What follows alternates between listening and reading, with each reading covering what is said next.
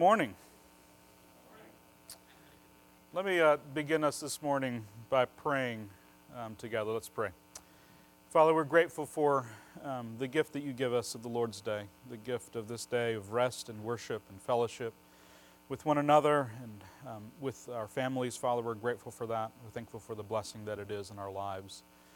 Lord, as we prepare now our hearts for worship in about an hour by studying your word together even now, continuing to study the book of James, we ask that you would be with us, Father, that it would be your will, your delight by your Spirit to dwell with us and to grant us wisdom, even as we study your word. We pray it in Christ's name. Amen. Amen.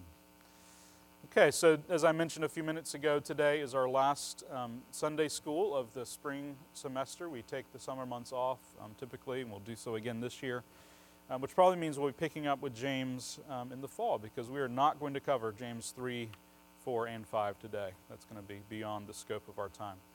Before I move into Sunday school, one thing I wanted to announce too, or I was thinking about as we were singing, that last hymn that we sung, that John led us in and Andrea, was We Will Feast in the House of Zion by Sandra McCracken. Some of you may know her.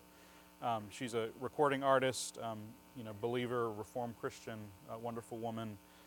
She is actually speaking this year at General Assembly, which is taking place in Dallas in a month. And she's particularly doing a women's luncheon in Dallas. And so the details about that are in the insert in your order of worship today and on our website. So any of you women in particular, if you want to go have lunch with Sandra McCracken and a couple hundred other people and hear her talk, and she'll probably play some music, I'm guessing, as well. So I encourage you to take advantage of that opportunity if you're interested. So let's jump now into James chapter 3.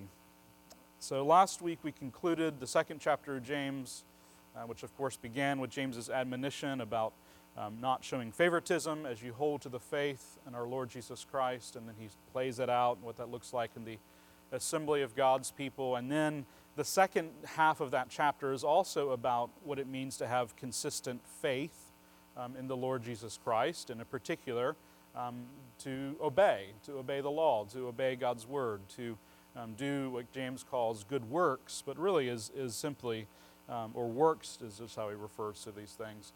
But really he's just talking about obedience there, obedience to the law of God. And we talked last week about how James here is not setting faith and obedience against one another, but rather saying that obedience is the fulfillment of faith, and the way in which our faith is proved to be true is verified through our obedience to God. And so there's no real conflict between James and Paul. Paul would certainly agree that the faith that justifies is a faith that is true faith, that is not articulated only by the mouth, but is lived out by the body and in the life. And so James and Paul are on the same page. So let's now move into chapter 3 and begin to look at what James has to say here. Here, James will begin to discuss the tongue. And I say begin, it's not really the first time. We'll look at that in a moment. He's actually picking up on a theme. If you look earlier in James chapter 1, of course, James 1:19, this will be good for context for this passage. He says, "Know this, my beloved brothers, let every person be quick to hear, slow to speak, slow to anger, for the anger of man does not produce the righteousness of God." And then in verse 26 of the same chapter, James says, if anyone thinks he is religious, again, it gets back to that point in James 2, right? If anyone says he has faith, if anyone thinks he is religious and does not bridle his tongue, but deceives his heart, this person's religion is worthless. And then he defines pure and undefiled religion, which is to visit orphans and widows in their distress and to keep oneself unstained from the world. So the point is that this idea of the tongue is one that James has already introduced in his work, and now he's looping back to it again. Remember, James's argument is often doing this kind of concentric circle thing where he's coming back again and again to the same kinds of topics he's introduced before. So James chapter 3, I'll read the first 6 verses or so, and we'll talk about them. First 5 verses. "Not many of you should become teachers, my brothers, for you know that we who teach will be judged with greater strictness. For we all stumble in many ways. And if anyone does not stumble in what he says, he is a perfect or mature man, able also to bridle his whole body. If we put bits into the mouths of horses so that they obey us, we guide their whole bodies as well. Look at the ships also. Though they are so large and are driven by strong winds, they are guided by a very small rudder, wherever the will of the pilot directs.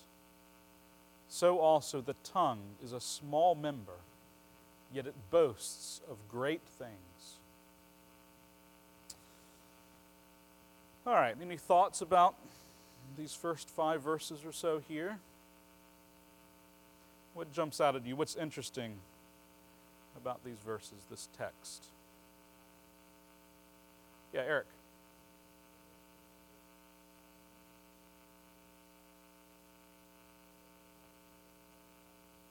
It does.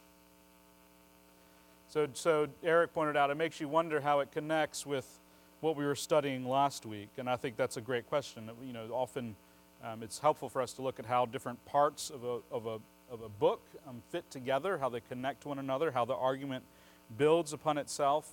Yeah, it's interesting because I think that in a couple ways we can talk about that.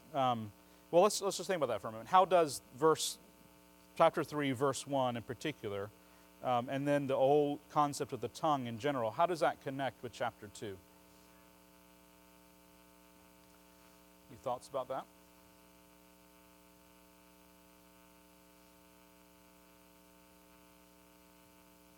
It's one of the ways that we're called to obey God, to show our faith by works.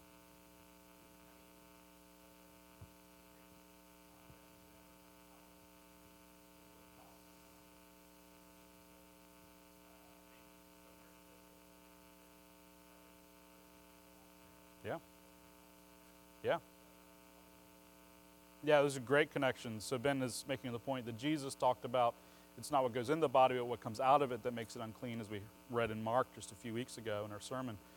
But also the idea that we will be judged by our words will condemn us on the last day or justify us. And also that it's out of the overflow of the heart that the mouth speaks, right? The mouth actually reveals the heart, and I think that's right. I think part of the connection here, to answer your question, Eric, is that James is arguing that it is through your tongue that your heart is revealed, that your faith is revealed, or your lack of faith is revealed, that your tongue is actually one of the ways in which you are called to show the veracity of your faith, the integrity of your faith, through the words you speak. It's also interesting, I think there's a connection between 3:1 and 2:1 in the sense that 2:1 introduces a situation that it's happening in the assembly of God, right, in the worship of God's people. Show no partiality, that's a general admonition, but then he also shows that and illustrates it by show no partiality, especially in the gathered worship of God's people. And this verse 3:1, not many of you should become teachers, my brothers, for you know that we who teach will be judged with greater strictness. Let's just think about that for a moment. What is James talking about here? What's the point that he's making in 3:1?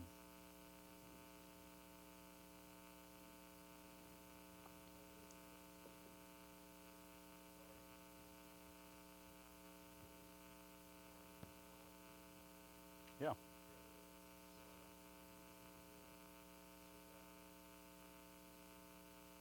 Yeah, so Nathan's making the point that when you teach, when you open your mouth in front of people and talk, and they sit and listen to you, you just inevitably, you're in a position of authority, and the words that you choose to say can lead them in good ways, or they can mislead them in ways that are wrong. And that's what James is talking about, and that's right. I think James here is especially speaking to pastors. We should just be clear about that. This is especially, I think, talking about teaching in the church, especially ordained men who are teaching in the church, who are preaching God's law and God's word to his people. This is, we're going to talk about this some tonight when Patrick's ordained, that to be ordained is a solemn and significant thing. And there is, without a doubt, a stricter judgment that will be applied to pastors on the last day than lay people.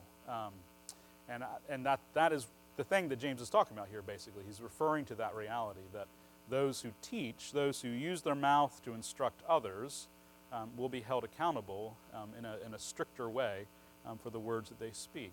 And that fits right in with what we believe as Reformed Christians. Our Westminster Larger Catechism, question 150, asks the question, are all sins equally heinous in the sight of God? And what is the answer? No, right? All sins are not equally heinous in the sight of God. But by several aggravations, some sins are more heinous than others. And then question 151 lists out many of the aggravations that will make a sin more heinous.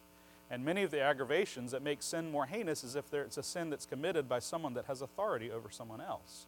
If it's an abuse of that authority, if it's not a careful stewarding of the responsibility, the leadership. And of course, this applies specifically to pastors because, not only is pastors exercising authority generally, but specifically spiritual authority over God's word and the sacraments of Christ and all these different kinds of things. But 3:1, I don't want to let us all off the hook there with 3:1, right? Because yes, 3:1 is definitely pointing to me and to other ministers especially, but it's also talking about anybody who is using their tongue to instruct others. How many of us are doing that? Every day, right? Pretty much. All the time, right? Many of us are doing that. You might even make the argument that pretty much all of us are doing that, right? Even children, you have younger siblings, and you're instructing them with your mouth often. You're influencing them the way that you speak. All over this is something I think probably can in some sense be applied to anybody in the room. And of course there are gradations of this, and those with more authority have to take this more seriously than others. But it's true that all of us exercise authority, and one of the primary way any of us exercises authority is through our tongues, right? Through our mouths. We're not compelling people with force to do what we want. We're persuading them with our tongues. We're speaking to them. And we have to be very careful about that, because when we exercise authority with our mouths, we will be judged with greater strictness. I think it's also helpful to connect this back to the story of creation, because this is actually one of the things that humanity is called to do in general, is to exercise authority with their mouths. Think about Genesis 2. What is the first thing that God does for Adam, or asks Adam to do for him after his creation? What's that? Take dominion. And how in particular in chapter 2 does he first take dominion, before even Eve is created? Names the animals, right? It's a really fascinating chapter because, God's created all these wonderful animals, and he brings them to Adam, and the text tells us that whatever Adam said was their name, that became their name. That was their name, right? The Lord didn't name the animals. He actually delegated that responsibility, that authority to Adam, who began to rule over creation, take dominion, as Alyssa said, by using his tongue. And that becomes a paradigm for human life, right? That we, as human beings, we rule through our words. And of course, this is one of the things that distinguishes us from the rest of creation, right? Is speech, and that's not an accident. That is something that God created us for. It's part of what it means to be created, I think, in God's image, is the ability to speak and to rule through our tongue. And it's really fascinating, right? What are words except for, just literally just air currents, right? That are just sort of sent out, vibrations into the atmosphere that sort of hit our ear canals and go into our brains, and we interpret in different ways. I mean, it's really interesting that this totally insignificant thing, pushing air around, actually can influence and bring about such change, right? For good or for ill. And all of human history is the story of this reality. Yeah, Carrie.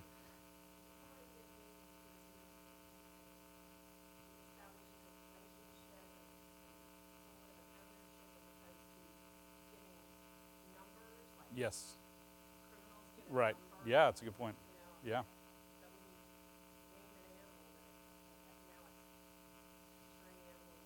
Yeah, when your kids bring home the animal and then they put a name on it, then you're in trouble, right? Yeah, right. Yeah, that's definitely true. No, that's right. It's a different kind of thing. Yeah, no, that's exactly right. And it's interesting too, of course, how did the first sin happen? It came through the serpent speaking, usurping that kind of role, speaking words of deception, lies about God, that then humanity became complicit in. So through the tongue also, we could argue, sin came into the world through the kind of thing that James is talking about here. So I think that's just helpful in terms of thinking about this in terms of context. Anybody have questions about 3:1, that idea that there will be stricter judgment for some, not for others? Yep.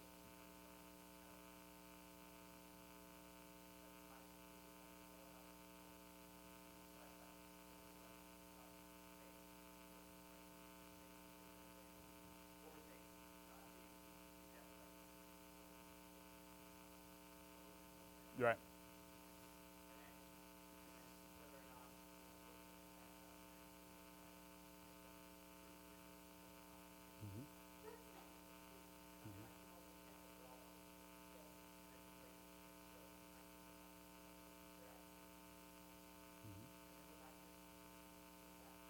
Well, I think James would argue that actually the problem is with that person who says, "Go in peace, be warm and filled," that if they had just kept their mouth shut, it would have been better, right?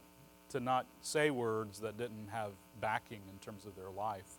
And that's one of the arguments he's going to make in this chapter, that your words have to have integrity. Not only do they need to be good words, but they need to be words that have integrity. I mean, he has this metaphor, right?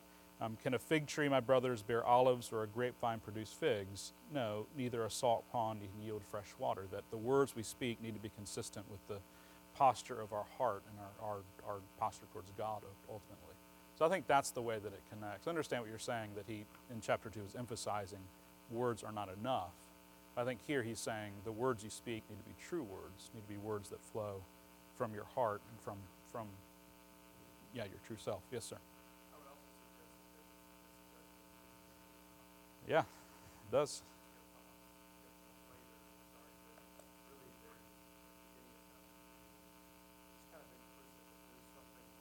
Good. Yeah, 2:13, right? Judgment, or 2:12, even better. So speak and so act as those who are to be judged under the law of liberty.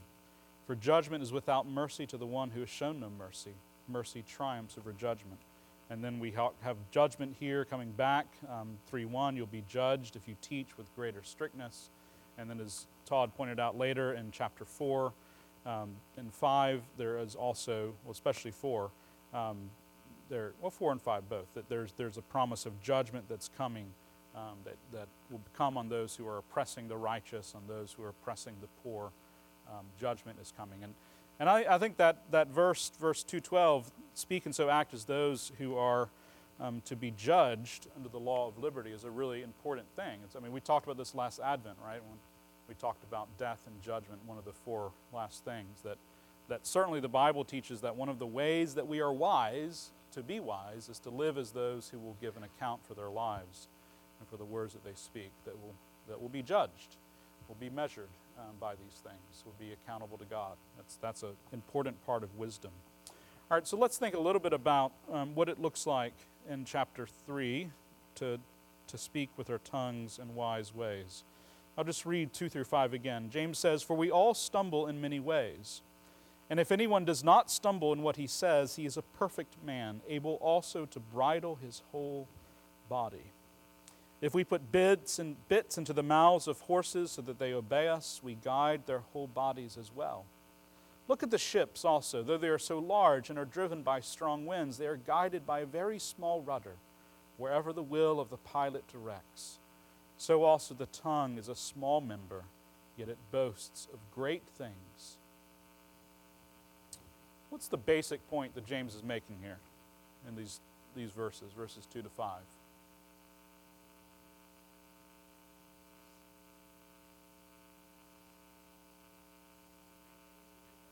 Yeah. If you can harness your tongue, it's a very positive thing. He's going to bring up some negative things in a few minutes, but yeah, right here it's very positive, right? That basically the point that he's making is, how do you know whether a person is mature? How do you know where they are a perfect man? And by perfect, James doesn't mean sinless. He's talking about maturity, the same theme that he was talking about in chapter 1, that this idea of being blameless before the Lord. How do you know, James is saying, if someone is a mature person? By his works and by his words in particular, right? By what he speaks. If anyone does not stumble in what he says, he is a mature man, able also to bridle his whole body. And I think this is really fascinating because what is the hardest part, I would say, in many ways, of sanctification? It's our words, right? It's a lot easier for me to control my body so that I don't punch somebody. Like, I do pretty good most days in that realm, right? No, but even in traffic, like, you're not actually like strangling anyone, right? That's a good thing. That's self-control. But what is the much harder thing to control? When someone cuts you off or when someone offends you or someone, right? It's your tongue, right? It's your tongue. And your tongue is actually in that moment, Jesus would say, and James would say, and we should all say, as been pointed out earlier, it's revealing the overflow of your heart, right? It's revealing what you want to do to that person, even though you do have enough restraint not to actually do it, hopefully. But you're articulating a kind of posture towards them. You're speaking in a way that is not in keeping with the law of God about that person. And I think that's the point that James is making here, that it is largely a positive one here, that this is the path to maturity. The path to maturity is self-control over your tongue in particular. And I think, let me just think about it for a moment, right? The people that you respect, the people that you look up to spiritually, that you know are mature, they're not frivolous with their tongue, right? They don't speak in ways that are unkind. They're not always talking. Maybe they actually talk less than you do, right? That actually might be part of it. And I do think that's an important thing as we think about self-control over the tongue. Certainly as you read the Proverbs, part of wisdom is just talking less. It is. That's one of the ways you can know a person to be a fool, right? Is they just keep talking. They're not, as James says earlier, slow to speak, quick to listen, right? That's a different kind of posture, a different kind of wisdom and maturity. So that's part of it. It's easier to not stumble on what you say if you don't say as much. But James is really pointing out this connection between the role of our tongues and the outcome of our lives, right? That just as a bit in the horse's mouth will direct him where he goes. The horse is really big, the bit is really small, but the bit leads him around and controls him, so that our tongues, in some sense, have control over our whole bodies, our whole lives. In the same way also, this rudder that the ship is directed by is very small. The ship is huge, and yet it has all this control. So really, I think James is just trying to help us see this connection between how we speak and who we are, and who we become. In many ways, our lives are just the sum total of our words, right? That's the primary way that any of us are really exercising influence and dominion in the world, is through the words that we speak, I would argue. Yes, sir.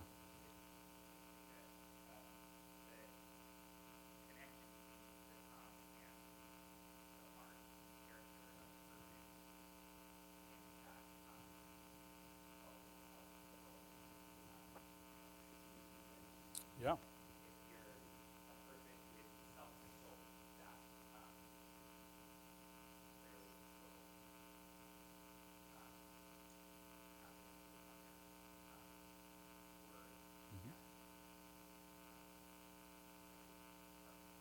Yeah, and the whole Scriptures just has so much to say about speech language, right? Speech ethics.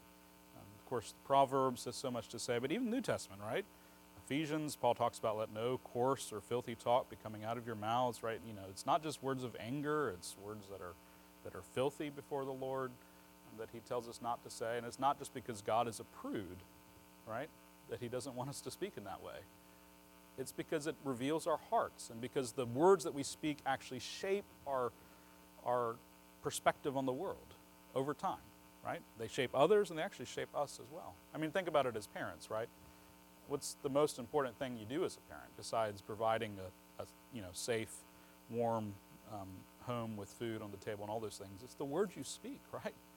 I mean, your children after 18 years are going to be influenced by nothing more than the words that they've heard you say, either the words they've overheard you saying or the words that you've spoken directly to them. And that really is the sum total of who they become, is the words that you speak. And I think that's the kind of things James is talking about here. Yes, Alyssa, you had your hand up.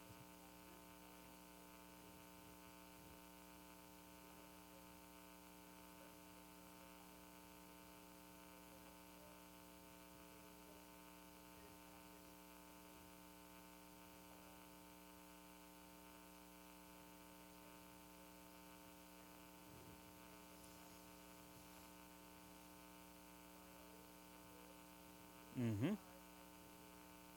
Mm-hmm. Absolutely. Yeah, absolutely.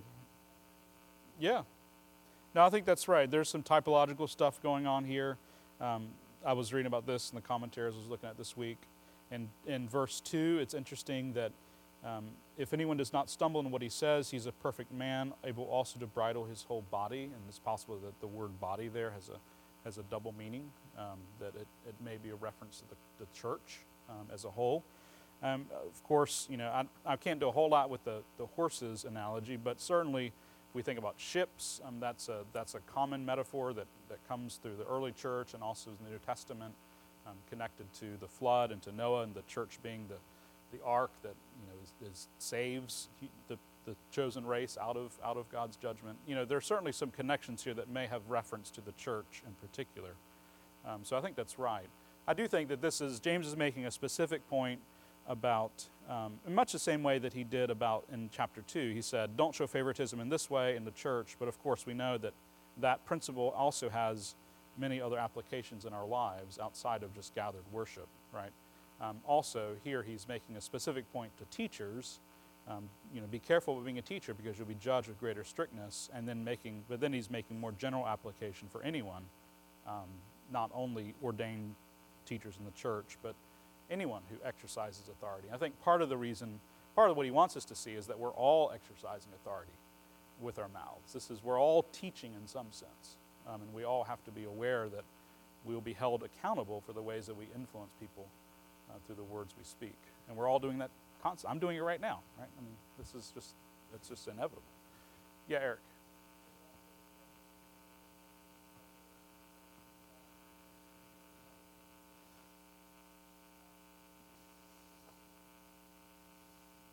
Yes, yeah, the idea of the tongue being the member, yeah, that's right. Yeah, there are a lot of connections there, I think, that could be read, more sort of typologically or fully. I'm not going to press that too far, but I think it's there. Yeah. Right.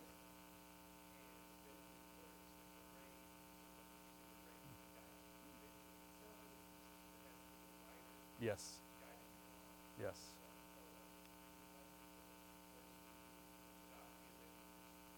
Really? I didn't see that. Okay. Yeah. Okay. Yeah.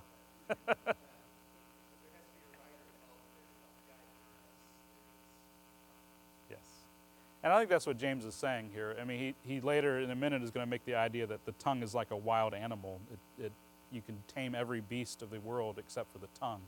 And so the idea is that you have to, if you don't control your tongue will control you, right? If you're not, like you're saying, pulling on the reins and directing your tongue which way to go, then it's going to lead your body all over the racetrack, so to speak, as we saw in that example. So yeah, I think that's right. Let me continue here, and let's move on at least to verse 12. So now James is going to talk about some more of the, here, as Carrie pointed out, he's been talking more positively. These are the things, when a tongue is controlled well, it's like a horse that is being controlled by his rider with the reins. It's like a ship that is directed by the pilot using the rudder. Things are good. But now in verse 5, last part of verse 5 through verse 12, he gets into some of the danger of the tongue. How great a forest is set ablaze by such a small fire. That's right, isn't it? Such a small fire, right? Just pushing air through pushing air through the room, right? That's all we're doing. We speak words. And yet, what a great forest is set ablaze by such a small fire. The tongue is a fire, a world of unrighteousness. The tongue is set among our members, staining the whole body. And again, this may be a reference to the church. Certainly, I don't think that's impossible. I think it's certainly a part of what James is doing here is talking about the church. He's talking about more than that, but I think the church is in view. The tongue is set among our members, staining the whole body, setting on fire the entire course of life, and set on fire by hell. I think there may be a reference back to the garden, as I mentioned earlier, the fact that sin came into the world through the tongue of the serpent. And when we use our tongues, especially in the assembly of God's people with one another, in the community of the church, to deceive or to attack, that's a satanic thing, literally, in terms of it's an imitation of what Satan did. It is the way that the serpent brought in sin into the world through the actions of Adam and Eve.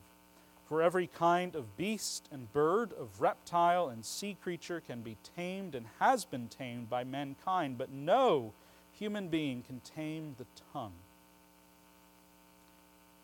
It is a restless evil, full of deadly poison. With it we bless our Lord and Father, and with it we curse people who are made in the likeness of God. From the same mouth come blessing and cursing.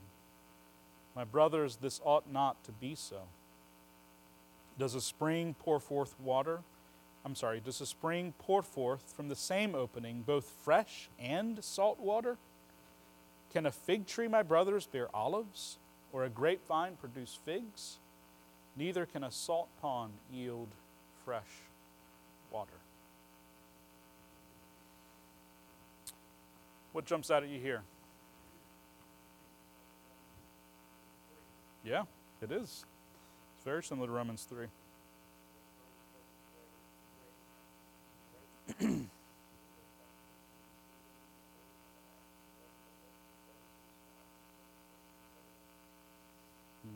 Yeah, and that's Romans 3, where Paul is talking about the way in which the entire human race is under the judgment and condemnation of God because of our sin. And certainly James is making a point here about that kind of thing, that no one is really truly able to control their tongue apart from one man, right?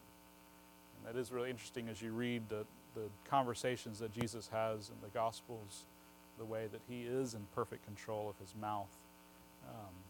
Even as he stands on trial, how he chooses not to speak largely to defend himself. He is in control of that. But yes, largely this is humanity, right? This is humanity.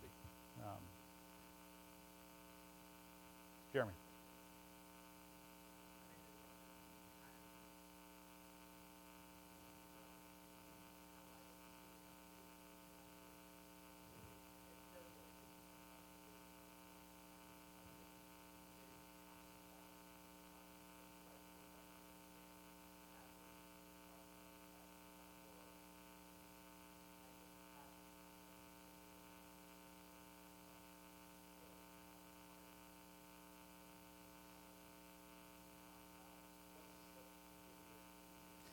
Yeah, I mean, certainly it's an important theme in James. I think it's worth considering for a moment why would James be so concerned about speech ethics within the context of a Christian community that's experiencing persecution and suffering, oppression from political leaders, perhaps a threat of violence. What are you going to be tempted to do in that scenario? Particularly leaders.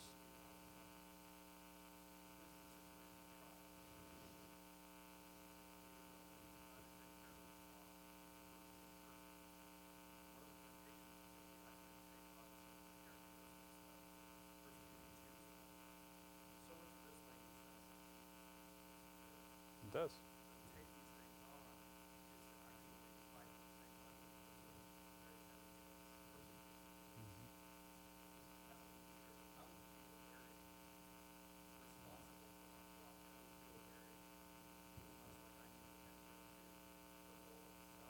Yeah, I mean, I think that's a lot of what James is doing here. He's concerned about that danger, about leaders in the church especially, but also just church members beginning to stir up sort of violence and an aggressive posture towards their oppressors, as Todd put it, using the same tools that have been used against them in return. And this would have been a real temptation to speak in ways that literally set on fire the body, right?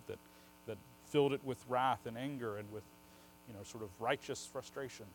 and encourage others to lash out. And I think that is part of what James is talking about. Did you have your hand up, Matt? John. Welcome to Jeremy. It's okay. Yeah, right. Yeah, life and community, as he talks about that. Yeah, actually, absolutely. He talks so much in there about the tongue and about the ministry of holding your tongue. Yeah, that's right. Yeah, absolutely. That's a great connection. Life together, that's what it's called. Nathan had his hand up. Nathan, there you are, Nathan. Sorry. No, it's okay. Yeah, you're in the corner.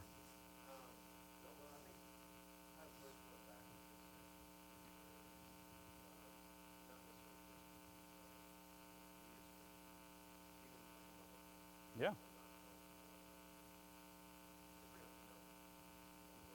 Yeah.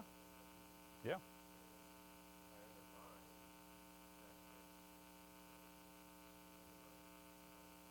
Yeah.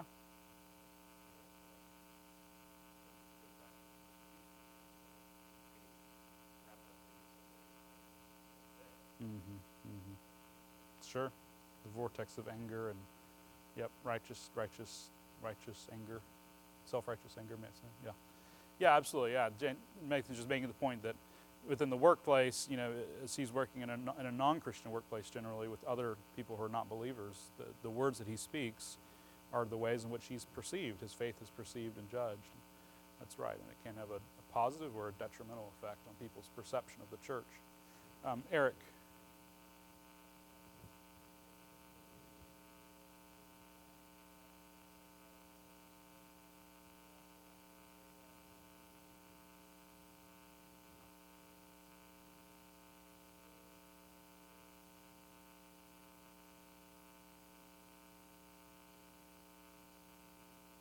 Good. Yeah.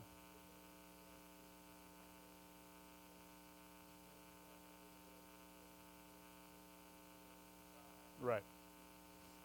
No, certainly not.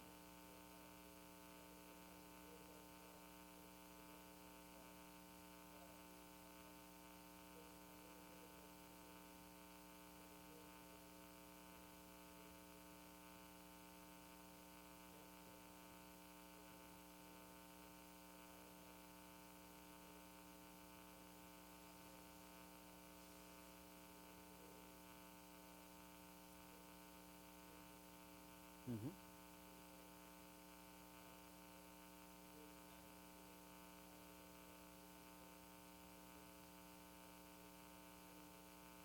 Yeah. Yeah, the goal here, as Eric's pointing out, is James is saying, is pure speech and pure words, which the Psalms talk about. This is a lot of ways what Christian maturity looks like, is learning to use our tongues well. To go back to the garden in Genesis 2, to name the animals, to use dominion, to rule over creation. I'll just say this is part of what we're doing in church each Sunday. Martin Luther called the church a mouth house, by which he meant basically the only thing that happens in church is people exchange words with one another, right? It's just a lot of talking. And that's right. But we believe that what we do on Sunday morning when we gather for worship as God's people is sanctified speech, right? The Lord speaks to us. It's a dialogue. The Lord speaks to us often through the pastor, through the word that is read. That's the whole process of the liturgy. And we learn to speak back to God. And what we're doing there is we're training our tongues. Like every Sunday, we're doing speech practice for an hour and a half, right? That's what we're doing in the worship service. We learn to when the word is read to us and it says, this is the word of the Lord, we learn to say, thanks be to God, right? That's not just like a pro forma sort of thing we do. That is supposed to shape our hearts. Our mouths are supposed to be shaping our hearts, that we should have a heart of gratitude when we hear the word of God, when we have a chance to read it. When we say, lift up your hearts, we lift them up to the Lord. Like all of this, it's supposed to be training us and how this is what we're doing when we sing hymns, right? All these things are supposed to be training our mouths. As Eric said, we're not just supposed to be silent or avoid, the dangerous things, what we can do with our tongues. We're supposed to learn to speak purely and wisely and righteously, and that's a big part of what the liturgy does for us week by week. Is train us to speak to God in prayer, but also to speak to one another in our lives. All right, that's about all our time. I've really appreciated this. It's been a great study. I've really enjoyed, especially the sort of give and take, the dynamic. Thanks for coming and showing up with your thoughts and your questions and your comments, and we will continue this in the fall. So let's stand and pray. Father, we are grateful for your Son, Jesus Christ, and the way that he ruled over creation when he spoke it into existence, the way that he ruled by the word of his mouth as he lived among us in his incarnation, the way that he even now upholds all things by the word of his power. He still, Father, speaks and upholds and rules over all things. Father, as we are gathered together as the bride of Christ, help us to learn to conform our speech to his, to speak the words that he gives us, to speak in ways that give life instead of take it. And Father, we ask that your Spirit be doing this among us, in our families, in our hearts as individuals, in our church community as a whole. And may this church and our worship always be a place where we speak rightly, we speak in righteous ways, ways that train our hearts to love you more. We pray it in Christ's name.